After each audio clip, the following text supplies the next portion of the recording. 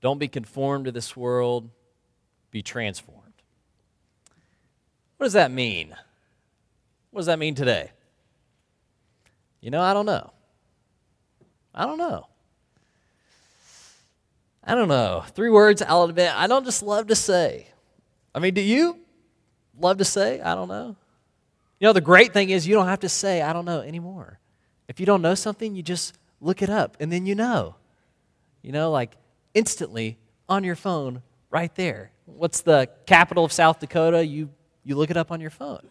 What's the weather going to be like tomorrow? You look it up on your phone. What's the traffic like at 240 and I-40 in Sam Cooper? Well, you don't need your phone to tell you that. It's awful. Just assume it's terrible. But I like not having to say, I don't know. I was in Guatemala on a medical mission with Gerald Jerkins a few weeks ago, and I'll tell you more stories about that later. But we were staying in this little town in Guatemala of just incredible poverty. And I got to see really stunning ministry happening amongst that incredible poverty. But I was struck by these little children who are running around, and all the kids are barefoot in this little town, and they live in these bamboo homes, okay? If they have any money at all, they might have cinder block homes with tin ceilings, okay? But what I was struck by in Guatemala was that nearly everybody I saw, even in that little town, had a cell phone, okay? And most had a smartphone. So I looked this up, and I actually looked it up in a book, not on my phone, although I ordered the book off Amazon on my phone. But anyway, I looked it up in a book, and here's what I learned. Today, 1.4 billion people have a smartphone. That's 1,4 followed by 8 zeros. That's a lot of zeros. That's a lot of smartphones. So you got to ask, is that good?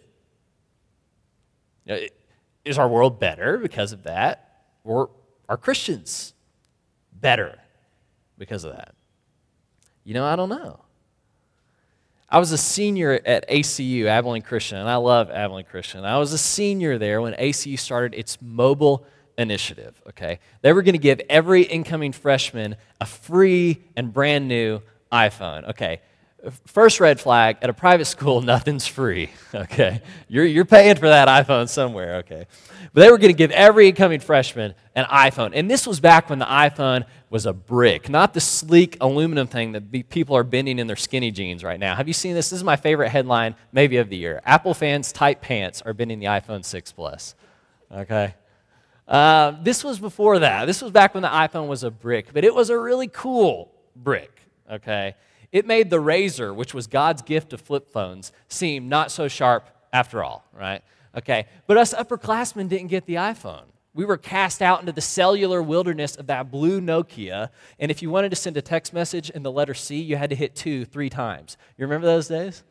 You would play the game Snake, right? The riveting game Snake. We were cast out into that cellular wilderness. A year later, I was a graduate assistant, and I was sitting in on this class this professor was giving to these iPhone-toting sophomores at this point, okay? And he was talking about discipleship in the digital age. And he said, he was talking to this group of sophomores, and I could look out and see that each of them had their phone in their lap, right? They were surfing Facebook or checking messages or downloading music. And he said, the greatest threat to discipleship in the digital age is distraction. It's not whether I can say something that'll change your life, it's whether I can get your attention long enough for you to hear it. Okay? And what was ironic was they didn't even hear him. Right? It was interesting. A Christian university endorsing constant connectivity, constant access to information, news, data, social media, blogs, videos, email, messages, and very rarely an actual phone call when you talk to a person, right? They did their best, their part to contribute to that 1.4 billion people plugged in online. And I was suspicious. And I wondered about Paul's words, don't be conformed to this world, but be transformed. And I wondered if all this connectivity might be, maybe, a little worldly. But then I got an iPhone and I was too busy checking Twitter to care. I'm being a little tongue-in-cheek there. And The reason is I really don't know. How are Christians to think about the devices that are in our pockets, in our hands, even on our wrists now as the smart watches are rolling out? How are we to think about these devices that are always with us and always turned on? Okay, not surprisingly, the Bible doesn't say anything about the iPhone or the Samsung Galaxy or the new Amazon phone. Paul, for example, could not have imagined a world in which the connectivity we have access to in our pockets at all times was possible, so he never writes about it. Jesus didn't, at the Last Supper, collect all the disciples' cell phones in a basket so they would focus on the meal, right? Jesus didn't do that. He didn't have to. It wasn't a problem. This world we live in which devices, screens, everywhere, all around us, at all times, that wasn't the world of the Bible, and the Bible never addresses it. You say, that's obvious, Eric. Yeah, it is. It's obvious. But what's not obvious because of that is what a Christian is supposed to do with all of these devices. It makes this whole issue of screen living, of being hyperlinked, hyper-connected, hyper-plugged in, a really fascinating case study in discipleship. Because this is the question we're asking 1,000 times every day. How do I live in a world that is different from the world of the Bible? Okay, how does a Christian use things, devices, technology that is not addressed in the pages of the Bible and yet still be faithful to the God and Savior we find in that Bible? This is the question you're asking. I live in East Memphis, and I live near a Jewish synagogue. Okay. So every Saturday, I see Jews dressed very nicely walking to the synagogue. Okay. Now, I suspect all of these Jews have cars, or most of them. But on Saturday, I see them walking to synagogue. Okay, so Sabbath is a really important thing for Jewish people. It stretches all the way back to when God created the world and rested on the seventh day. And what Jews do is decide to rest on that day to remind themselves, I am not God. And if I stop trying to control all the things in my life that I control on a daily basis, for one day, the world will keep spinning because, yes, God is actually still in control. That's what Sabbath is about. And there are a lot of rules in the Bible for what you can and can't do on the Sabbath. But the Bible never addresses driving a car on the Sabbath day. Obvious, Eric. There wasn't cars back then. It makes sense the Bible wouldn't talk about it. But that means that at some point, some Jew or groups of Jews got together and made a decision. Is driving on the Sabbath breaking the Sabbath day? And they decided, yeah, it is. Which is a big jump.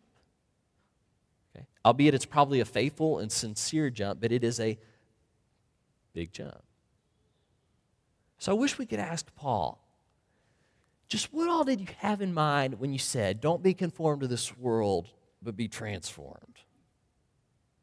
You know, I think Paul might have used a smartphone if he could have had one. Did you know there are apps now that will allow you to fundraise for your mission trip?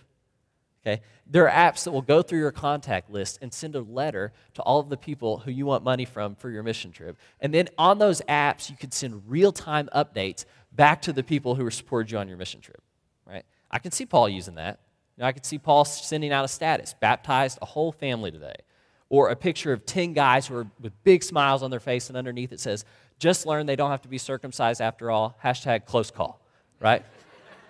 Yeah, I can see Paul using that. You know, Paul's greatest frustration was that he couldn't be present with all of the churches that he planted, right? He says to the Colossian church, though I'm absent in body, I'm with you in spirit. And you know, that's the same thing Noble's grandparents say to him every night when they get to FaceTime him and see him growing up. I mean, can you imagine what Paul could have done if he could have dropped in on Sunday morning at these churches and did a Skype sermon? You know, think about all the controversies he could have stifled, right? If he didn't have to wait for a letter to travel 5 months before it got there, and in 5 months, everything had changed. A letter comes back 5 months later. So a year later, he learns that they're not listening to anything he said. A year later. Can you imagine what he could have done if he could have dropped in instantly? But it wasn't like Paul was a Luddite. He was using the most advanced communication mechanism available to him at the time, which was a courier, you know, the postal service. And at times, Paul used a scribe. He would talk, and somebody would write down what he was saying. Okay? It'd be like using Siri if Siri actually worked. Would Paul have used all these media devices we've got access to? I don't know, but maybe. It's clear that his words in Romans do not mean that Christians can never use the handy tools that our world produces, because he's using those. But these words need to, at the least, make us suspicious. Okay? Don't be conformed to this world, but be transformed. It's because we don't know exactly what that means for us today that these words need to make us pause and develop this really healthy dose of suspicion. What he is saying is that there are going to be patterns or trends in this world that the Christian needs to at least think twice about before investing in wholeheartedly. Okay? So I don't know what all those patterns are, what all those trends might be, but I can see at least one worldly pattern really clearly. We are increasingly a digitally and hyper-connected people. 1.4 billion people on smartphones worldwide. I already mentioned that. 40% of Americans check their phone as their first act in the morning. Roll out of bed, check their phone. 27% said they keep checking it every waking hour of the day. 36% of adults say they will usually stop whatever they are doing to read and respond to a text message. On average, people use their mobile devices 150 times in a day. Over the next 24 hours, human beings will text 188 billion times, send 144 billion emails, Google 4.7 billion times, download 30 million apps, Skype for 2 billion minutes, write 2.1 million blog posts, and tweet 400 million times. I don't know if that's bad, but it's a pattern, right? The question is, if we conform to this pattern, is the transforming that Paul has in mind still possible? I don't know. The Bible doesn't say. But there is this scene in the Bible I keep thinking about this week. Okay. Moses is standing with the Israelites on the east side of the Jordan River. They've just come through years in Egyptian slavery, years when they had nothing. They've just come through years of wandering in the wilderness when they were just scraping to get by, totally dependent on God, even for their daily food, right? And they're looking into this promised land to which he is about to send them. And it's like the animals are just running free, right? There's milk and honey flowing. Everything is there. Everything's going to be at their fingertips. He knows their life is about to dramatically change. It's like they're on the cusp of this technological revolution. Okay? Everything's about to be at their fingertips. And he has one warning, one thing he says. Listen, the Lord your God is bringing you into a good land. It's a land flowing with streams, with springs and underground waters, welling up in valleys and hills. It's a land of wheat and barley, of vines and fig trees and pomegranates, a land of olive trees and honey, a land where you may eat bread without scarcity, where you'll lack nothing, a land whose stones are iron and from whose hills you may mine copper. And you shall eat your fill and bless the Lord your God for the good land that he's given you. And take care that you don't forget the Lord your God by failing to keep his commandments, his ordinances, and his statutes, which I'm commanding you today. When you've eaten your fill, and you've built houses and you live in them, and when your herds and your flocks have multiplied, and your silver and your gold is multiplied, and all that you have is multiplied, then don't exalt yourself, forgetting the Lord your God. Don't say to yourself, my power and the might of my own hand have gotten me this wealth. But remember the Lord your God, for it's he who gives you power to get wealth, so that he may confirm his covenant that he swore to your ancestors as he's doing today. If you do forget the Lord your God and follow other gods and serve and worship them, I solemnly warn you that today you shall surely perish. He says when things get good, and things are about to get really good, don't forget God. Don't forget when things get really good, when everything is at your fingertips, that you, in fact, are not God. When everything, every possible thing is a fingertip away, do not forget God. It's a really powerful text, right? But I didn't really think a lot about it until this last Sunday at our Reach group.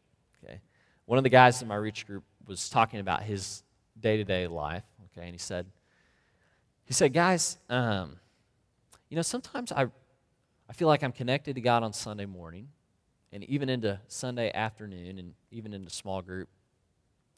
But come Monday morning, I just kind of forget God. And I'm not like mad at him. I'm not trying to be mean or uppity. I just can kind of go from Monday to Saturday and not think about God once. And again, I really do love God. I just kind of forget about him. And when he said that, it gave me chills because I had been spending time in Deuteronomy 8, where Moses' one warning is, don't forget God.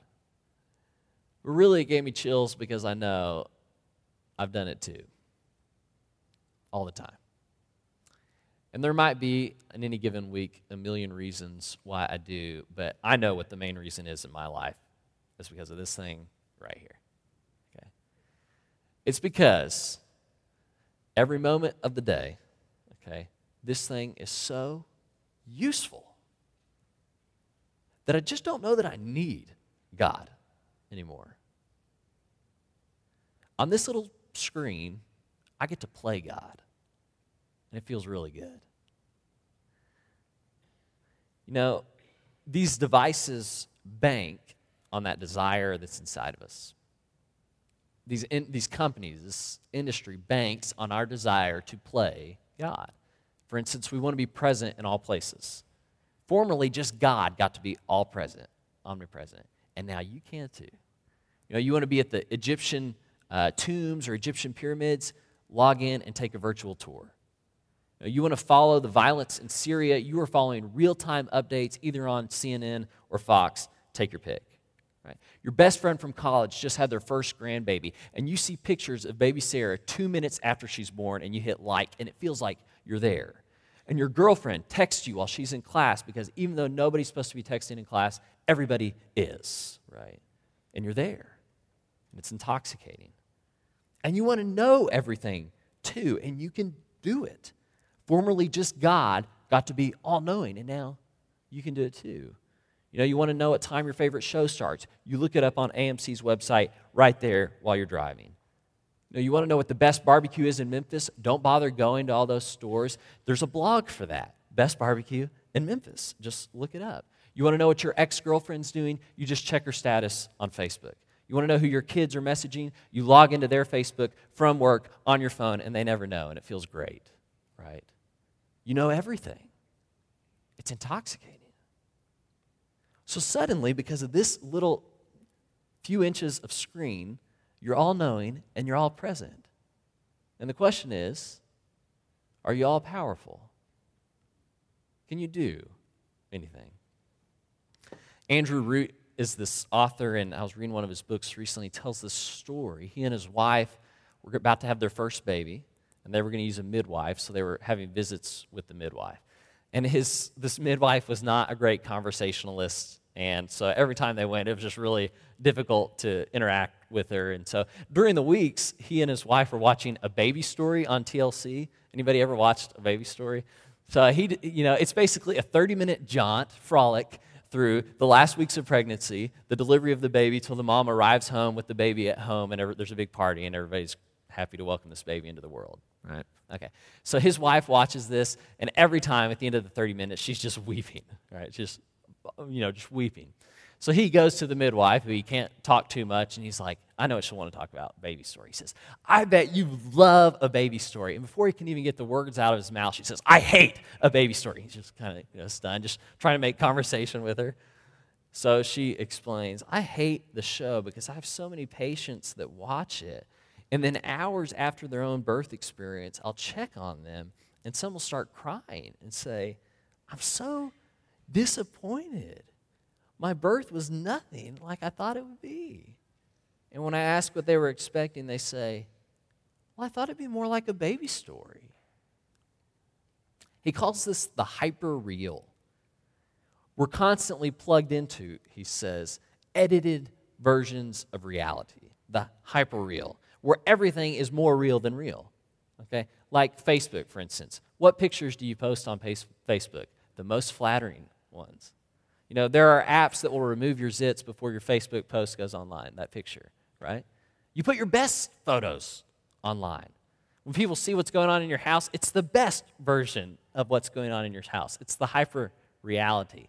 Okay, fishermen know how this plays out. They watch this show of fishermen fishing for 30 minutes, and every time they're throwing in the line, they're catching a fish. I mean, it's like they cannot throw in the line and not catch a fish, and they're just bringing in these huge fish. And what all fishermen know is they spent 10 days on that lake wearing the same clothes every day to finally catch the 12 fish you saw in 30 minutes, right? And you know that in your mind.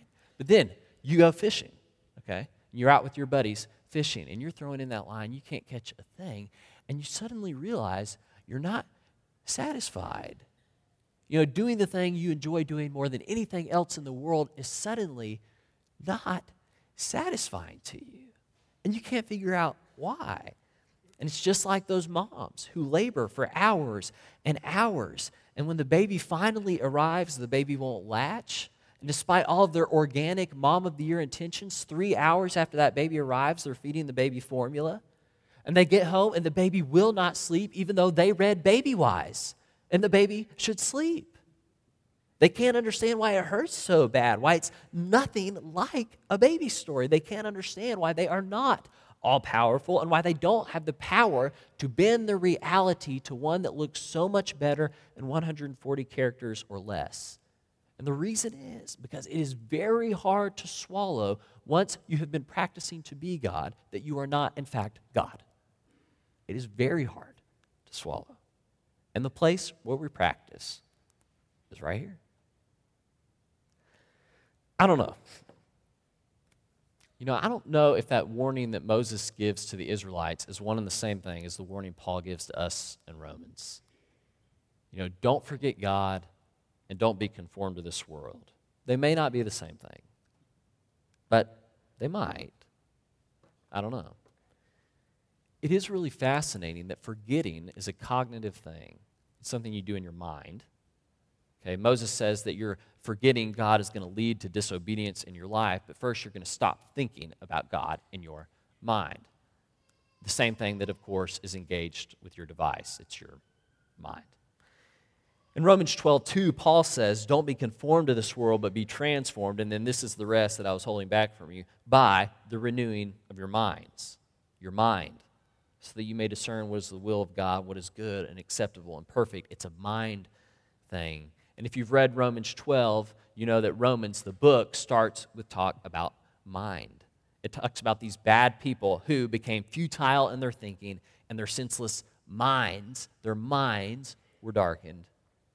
For though they knew God, they didn't honor him as God, which sounds an awful lot like forgetting God or playing God. It starts in your mind.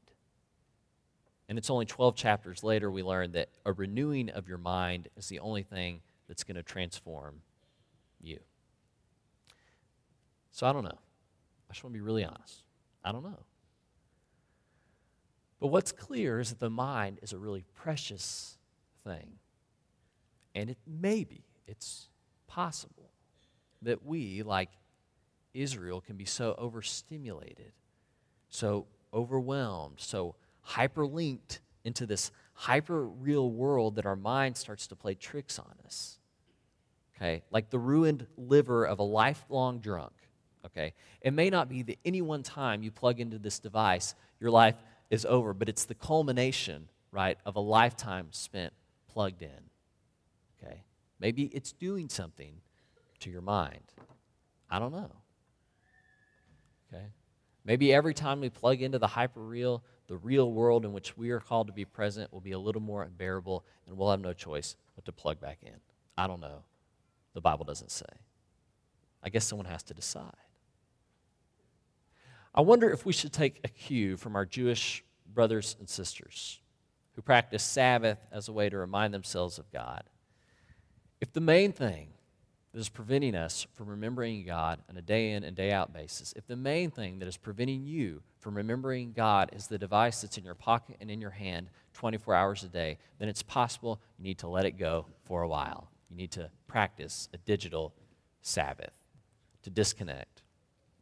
And if you disconnect for an hour, example, and you feel anxiety, if you're one of those people that when your battery is dying, you feel anxiety, okay, there's actually a word for that now. It's called nomophobia, okay?